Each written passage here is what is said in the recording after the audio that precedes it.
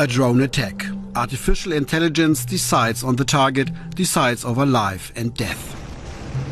Increasingly, it also selects who is going to be invited to job interviews or not. And who is put behind bars and who gets out on probation.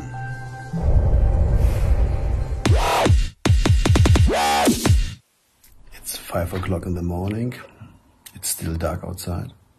Time to work and to talk with a leading expert in AI ethics in Australia.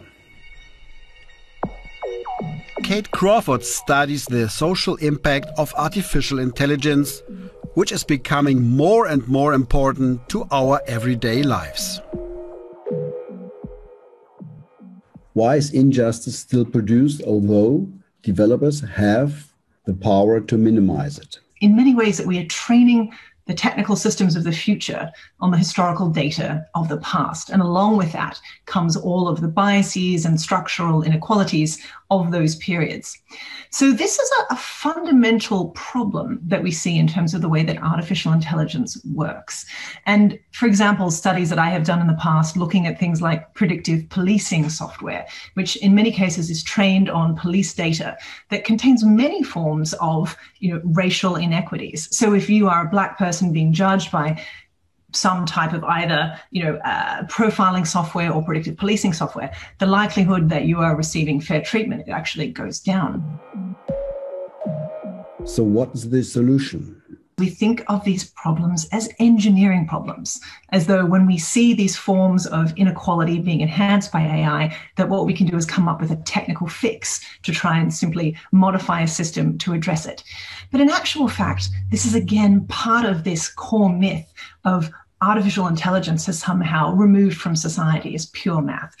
The opposite is true. These are systems that are in themselves profoundly embedded in all of those systems of labor, of data, and of the environment. So if we're going to address profound issues of inequality, we need to see them as social first, rather than as engineering problems. In the future, AI systems could become ever more closely intermeshed. So, for example, my bank might make assumptions about my health on the basis of information about what I tend to eat, making it potentially difficult to get a long-term loan. Where do we have to draw the line? What do you think from your point of view? I think the lines are very different depending on what spaces we're talking about. In many cases, I look to the existing regulatory structures that we have in something like the healthcare domain. Do we need to come up with a totally new different set of rules for AI?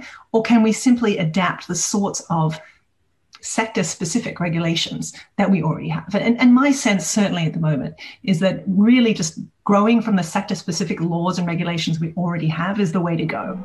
AI doesn't respect national borders, yet there are no shared international rules about its use. In the EU, data protection laws are relatively stringent compared to the United States. And in China, there are hardly any curbs on the use of AI. At the moment, we don't really have a body that's doing that. There's a very new one called the Global Partnership on AI. But again, it's very early days. It's less than a year old. And the sorts of work that it's doing is entirely voluntary. People can choose to sort of follow those norms as they wish.